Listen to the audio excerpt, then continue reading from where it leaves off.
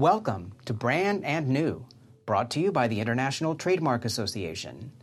INTA is a global association representing more than 30,000 brand owners and professionals dedicated to supporting trademarks and related intellectual property to foster consumer trust, economic growth, and innovation. In this podcast series, every 2 weeks, host Audrey Dove shares with you a new topic related to innovation and its impact for the legal world, with a special focus on intellectual property. Welcome to this special episode of Brand New in Boston, Massachusetts, recorded during INTA's 2019 annual meeting. This unique event, a must for education and networking, is attended each spring by more than 10,000 members of the intellectual property community and beyond from more than 150 countries. So Brand New could not miss it. Counterfeiting is no less than one of the biggest issues of our times. It's self-evident to say that it's linked to crimes, that it costs billions to companies and societies every year in all areas. So relevant actions are more essential than ever, particularly to tackle illicit sales. Our episode today is about the most efficient ways with the development of innovative tools to fight these new pirates. Our focus will be China and its challenges about IP, including the impact of so-called trade war with the US. My guest is partner at one of the largest law firms in the world, Baker McKenzie, present in more than 40 countries. Loc Khun Tan leads the intellectual property practice group in Hong Kong and China and co-leads the firm's luxury and fashion industry practice. He works with global brands, helping them to structure and implement anti-counterfeiting strategies. Loc is the author of the Pirates Trilogy and other publications about IP protection. So, who else to talk about this hot topic?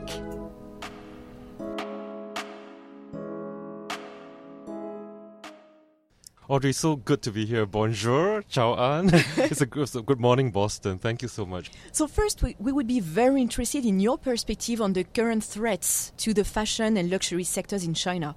Are today's pirates the same as yesterday's? And have their nature changed in the recent years with the increasing pace of innovation and the development of commerce, which not only benefits legitimate right holders, but also infringement perpetrators? You know, the traditional model where you're buying counterfeit goods, physical stores, so while it's still happening in major Beijing, Shanghai and Guangzhou, you know, increasingly the counterfeiters are transferring their operations online. And this change is very obvious and relevant in China because China is one of the biggest e-commerce markets in the world, accounting for over 40% of global e-commerce. So what I've seen is, you know, some interesting statistics. As you may know, sales of luxury goods reached up to 170 billion in 2017. That's an increase of 20% from 2017. Millennials, and I suppose that's the age group from 23 to 38, they're willing to spend on luxury brands and they are financially able to do so. And you might have heard of the Singles Day, Alibaba's, you know, very special online shopping extravaganza. This happens on 11/11, which is 11 November, you know, every year, and the shoppers just spend so much, billions of dollars, on that day itself. So in the past, fashion luxury companies were reluctant to make use of solutions and functionalities offered online, but I think they have no choice these days. They are looking for an omni-channel sort of presence. So what I've seen today is China's new luxury consumer is more willing to and sometimes prefers to access and buy premium goods online. All right. So the counterfeiting activities that we have seen are the following: cyber squatting, you know, keyword advertising, meta tagging. Mm-hmm. And there's been a notable rise in the rise of counterfeit goods on e-commerce platforms and social media platforms. So even though Alibaba, Tencent, other platforms, they have taken a lot of efforts, I think, to build an in-house capability to fight this, we feel that there's still a lot of work to be done. But there's still some good hope on the horizon. There's new e-commerce law, and perhaps you can talk a bit about that later on. Of course. And the last thing I'll say is, counterfeiters are getting really smart these days, and we are trying to keep up with them. They've come up with all kinds of things, like, they're keeping up with the 3D technology. They are pricing their counterfeits differently. There's P2P file sharing, allows design files to be copied very quickly without authorization online. There's a lot of illegal streaming, so on and so forth. Mm-hmm. So much happening. Mm-hmm. Locke, your practice focuses on preventive actions that one may take to limit piracy risks, including by structuring IP rights in a purposeful way and by anti-counterfeiting planning techniques. What's your most common recommendation to clients to protect their intellectual property assets and to prevent and react to counterfeiting? And do you rely on or recommend innovative tools such as artificial intelligence or machine learning, including anti-counterfeiting programs developed by the companies you just mentioned, Baidu, Alibaba, or Tencent, for that purpose? The way I look at it, to keep it simple, there are three basic steps for protecting IP rights. First of all, you have to identify and clear the IP rights by conducting, obviously, the appropriate clearance searches. Then, obviously, you need to register in all the relevant jurisdictions, and then you need to monitor the competing marks. So I would say that we need to act fast. We usually advise our clients to apply for all IP rights as soon as possible. China is a first-to-file trademark jurisdiction, meaning that the party who files for registration first gets the exclusive rights to use the trademark, regardless of whether the applicant is using or intends to use the trademark. Brands should also consider transliterations into English language trademarks, and obviously, budget permitting, they should file simultaneously new marks in all jurisdictions. They need to be creative. I think that's extremely important. They need to look to other laws and IP regulations. It's not just trademarks. There's copyright, there's customs, there's unfair competition, which is a very, very flexible legislation in China. Over in Baker McKenzie, we have obviously looked at the various technology platforms. We continue to look. There's an innovation committee, and they are looking at various AI and other options. I think at INTA we'll be scouting around too for new ideas. But we have something called the GIPM. That's a Global IP Manager. It's a single web-based technology platform. It's accessible internally and externally by our agents, our clients around the world. So this platform provides us with a real-time global view of a client's entire portfolio. So how it works is each mark is organized by country and legal action, and each record can be further classified according to the business, the unit, and the brand. So this is linked to document management, emailing, and billing systems, and supports various languages. We think that our GIPM obviously needs to be upgraded in view of all the things that are happening around us, and we hope that we'll be able to keep up. Mm-hmm. It's virtually impossible to address current issues relating to trademarks and more generally intellectual property in China without discussing the current geopolitical context and more specifically the US-China so-called trade war. While IP issues are not the only ones on the table, they are at the core of the disagreement between the two countries, and the US alleging notably a lack of adequate legal protection under IP law for foreign companies doing business in China. What's the actual impact of this on your clients and more generally on your practice, both from a legal and a business standpoint? And how do you expect this to play out in the coming weeks or months? I had the privilege of having some interface with these issues during the Clinton administration.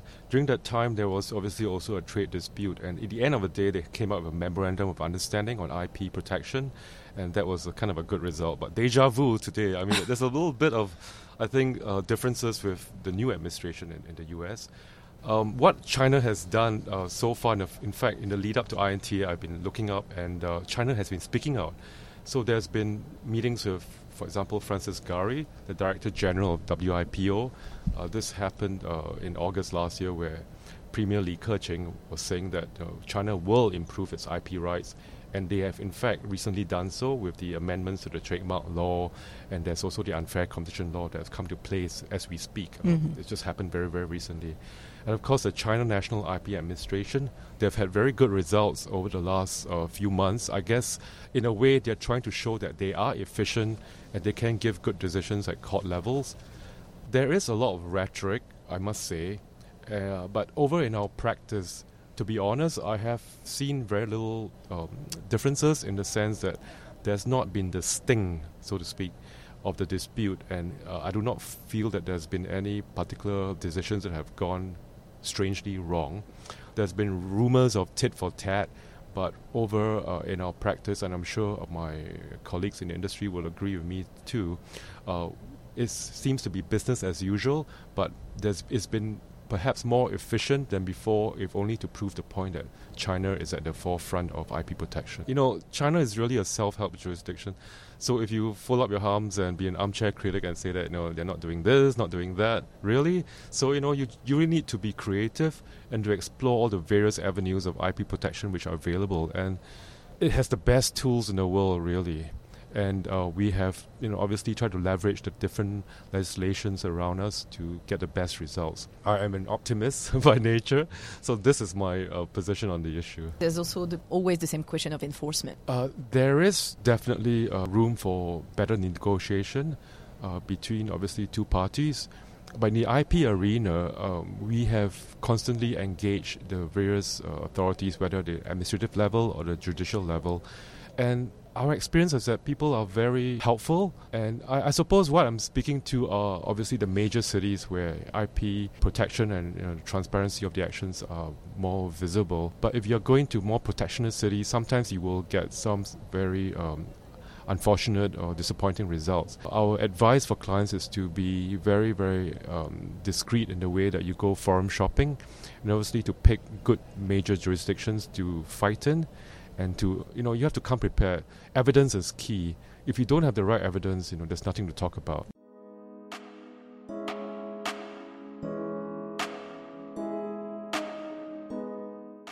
The e-commerce law took effect on January 1st this year in China. The bill addresses intellectual property law issues, but it also deals with broader issues related to liability of all internet players, among others. Could you give us a glimpse of the major changes brought by the bill, and more generally, what are the latest developments related to IP rights protection in China? The e-commerce law, it took effect on 1st January this year, so it's like a New Year present for everyone. I'm very happy with that.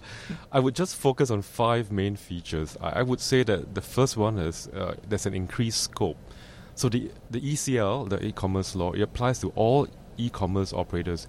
This means all natural and legal persons that engage in the business of selling merchandise or providing services on the internet or other information networks.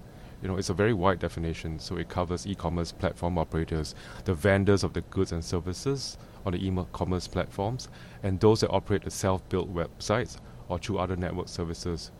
So importantly, this also covers non-traditional shopping channels such as social media and messaging services. Okay, that's the first point. Second thing is joint liability and constructive knowledge. The ECL provides where e-commerce platform operators know or should have known that goods or services provided on their platforms do not comply with requirements, for personal property security. If they violate the laws or interests of consumers, they do not take necessary measures, then they will be jointly and severally liable. So that's very clear. And so a consumer who suffers damage will sue both the vendor and the e-commerce platform. I suppose this places a greater burden on e-commerce platform operators. The second point. The third one is notice and takedown. So it provides a legal framework for notice and takedown procedures, which already in fact enshrined in existing regulations. It just makes it clearer. Nonetheless, I think this notice and takedown procedure is a very good step. The fact that they put it down makes it very clear for everyone. The fourth thing I would say is a business license registration. So the ECL requires that all e-commerce operators need to ensure that their business license and other license information, are properly displayed online. So this makes it easier for us to identify infringers, because one of the main problems we have is trying to figure out who's the guy to go after. Mm-hmm. And the fifth point I would raise is retention of transactional information. The ECL requires all e-commerce platforms to keep records of product and service information, as well as transaction records for not less than 3 years. So as I mentioned earlier, evidence is key in your counterfeiting fight. So it helps us to build evidence gathering for an infringement case. But besides, Audrey, besides the e-commerce law, as I also just alluded to, the Chinese administration has also passed amendments to the trademark law and the anti-unfair competition law. This was very recent, so in April. So I'm not sure whether it's an INTA present too, well, in time for this podcast. But anyway, it's obviously something we're excited about. There are certain nuggets in it. I'll just mention that bad faith, one of the things that they're targeting. So bad faith applications that are filed without intention to use will be rejected by TMO now.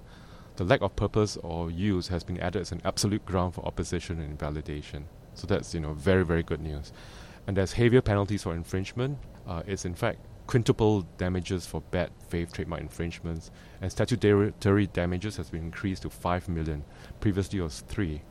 And then, interestingly, and this is quite, I suppose, a little controversial for some people, trademark agents are also targeted under the revised trademark law. So it prohibits trademark agents from taking on clients who intend to file bad faith trademark applications. And could you share an example? I would say that most recently we have done more look-alike cases, and look-alike cases are always very difficult because there's some discretion, whether it's based on the trademark law, the patent law, or the copyright law, for the authorities to take a different view.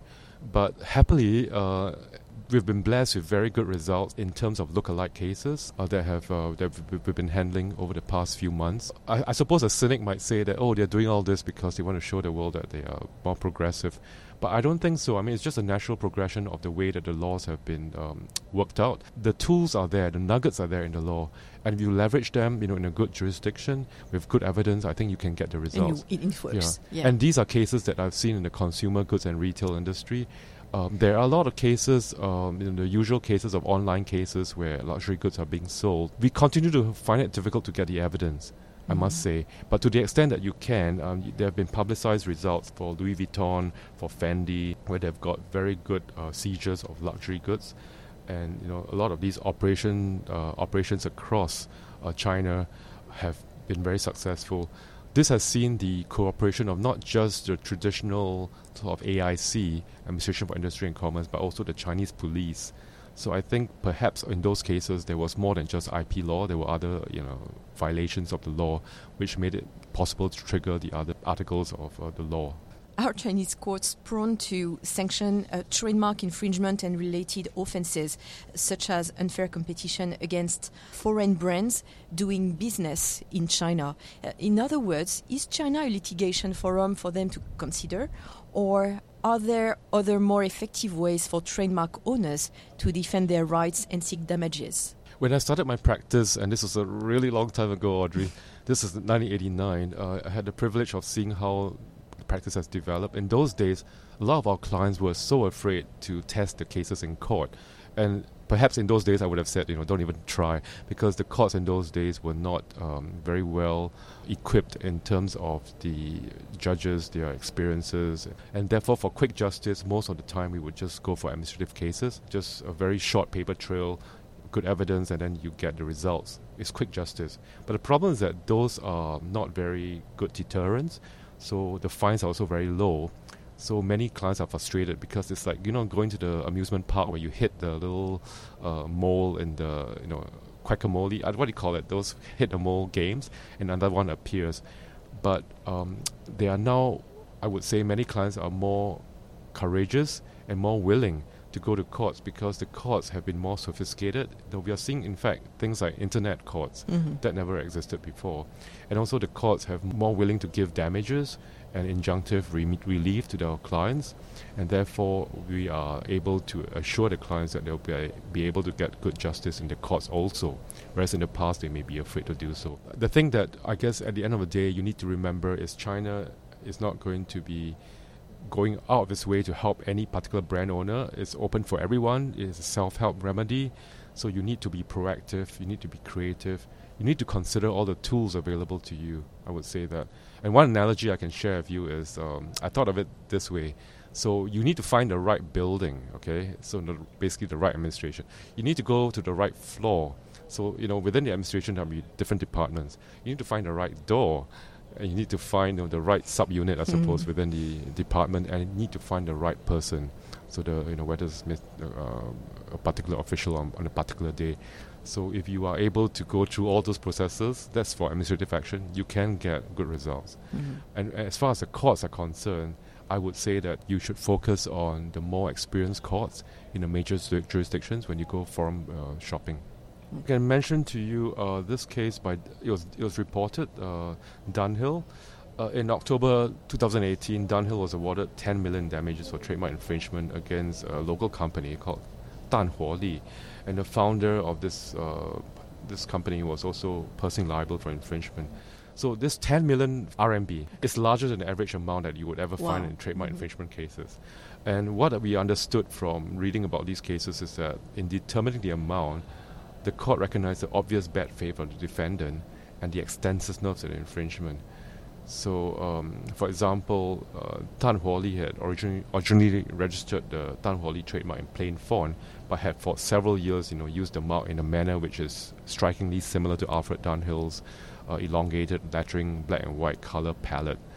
And they also had a shadow company in Hong Kong to manage their corporate business activities. So these are very obvious bad faith things. So in the past, when you furnish such evidence, there's always some excuse perhaps that the infringer would give for their activities, and the courts seem sympathetic to those views. But we're very happy that in this case, they were able to really look deeper and to understand that in fact it was a very well-organized counterfeiting activity. Like I said, they even established presence in Hong Kong, so they were able to give us a good result. And I know that the number isn't everything, but 10 million is a lot for Chinese cases. So that's one example. And another one, I mentioned Fila, maybe I didn't mention Fila, but Fila was also another brand that was awarded 7.9 million, this RMB again, for punitive damages for trademark infringement. So this is about 3 times the defendant's illegal turnover in that case.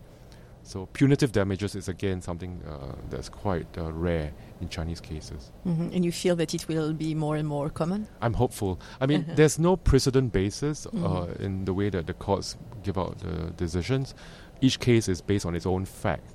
But the influence of these good results is that, I suppose in a particular jurisdiction which had a good result, the judiciary of the next case might be slightly more positive in giving good results. Encouraged along the same line. I have a last question for you, Locke. To conclude, a question I asked to all guests of Brand New. Can you tell us your secret? How do you keep up with tech innovation? And if you were to give our listeners one advice, such as one small step to include in their daily professional routine to make them more knowledgeable in IP and tech developments in China, what would it be? I continue to be on a learning curve, even though I've been practicing for some time. And especially, with all the technology, all the things which the millennials are more familiar with, I feel like I'm a dinosaur sometimes, but I'm a very curious dinosaur. I think that keeps me on the move. So I'm always looking out. If I'm walking in a shopping mall for new brands, if I'm in a technology fair, I'll look to understand what the new technologies are. I spend time with my colleagues who know about these things better to understand how it all works. So I think that makes me, more equipped over time to deal with the various technologies that are happening on the counterfeiting scene. The way I look at it, Steve Jobs has encouraged us, to be foolish, to be curious, to always ask questions. So I am a constant learner. So that would be my tip for you. Remain foolish, remain curious. Thank you so much, Locke. Thank you so much, Audrey.